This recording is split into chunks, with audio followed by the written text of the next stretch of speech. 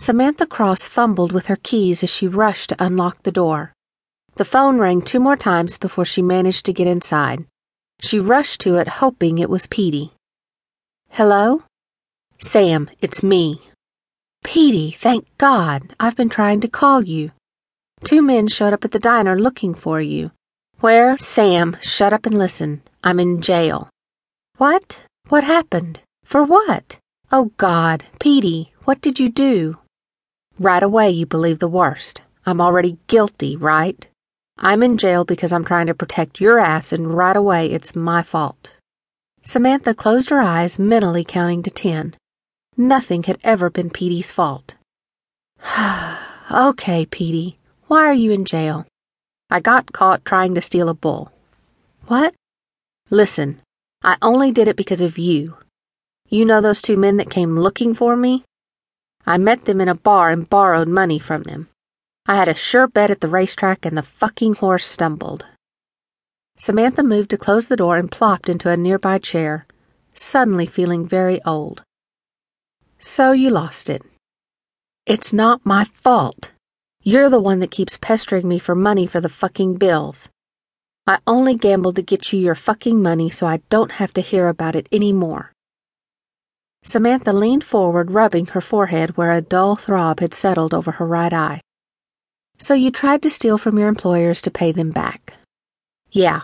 If I don't pay them back, they're gonna come after you. That's probably why they came to the diner. They want to make sure they know who you are." "They asked if you're my sister, right?" Samantha stood and began to pace, a feeling of dread settling low in her stomach. "Yes, they did.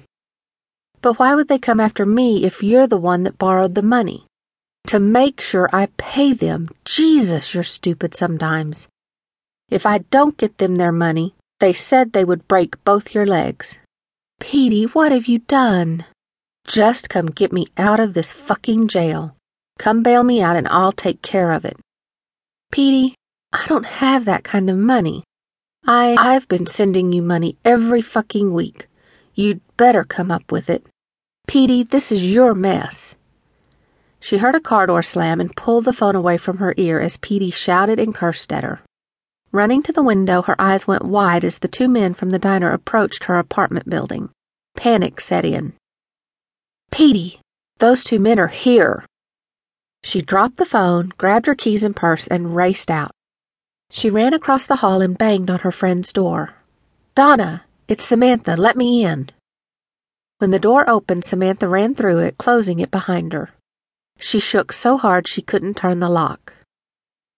"Sam, what's going on?" Finally getting the door locked, she gripped her friend's hand. Donna's face blurred as tears filled her eyes. "Shh, I'll explain. Just be really quiet." Samantha moved to the peephole and looked out just in time to see the men approach her door. She'd never been so scared. What the hell had Petey gotten them into this time? Despite wearing suits, both men looked cold and ruthless. A glimpse of their eyes sent a chill through her. "Samantha," Donna whispered. Samantha spun and slapped her free hand over her friend's mouth, shaking her head as tears ran down her face. Donna's eyes widened and she nodded. Samantha heard a crash and released her friend to spin back to the door and look out the peephole again. Her apartment door stood open and she watched the men go inside. Another whimper escaped when she realized just how close they'd come to getting her. Donna pushed her out of the way to look out. She turned back to Samantha, her eyes huge. "We have to call the police." Another noise from the hallway had Samantha flying back to look out. The 2 men came back out of her apartment, leaving the door wide open, and started back down the stairs. As soon as they moved out of sight, Samantha rushed to the window. "Sam, what's going on?" Samantha ran to the door. "Let me know if they come back." Instead of staying behind, Donna followed her as she ran back across the hall and into her apartment. "Sam, damn it, what's going on?" Samantha explained as Donna followed her around her apartment as she looked for anything out of place. They both came to an abrupt halt when they reached Samantha's bedroom. The men had used her lipstick to write on her mirror, "We'll be back." Samantha's legs gave way and she sank onto the edge of her bed.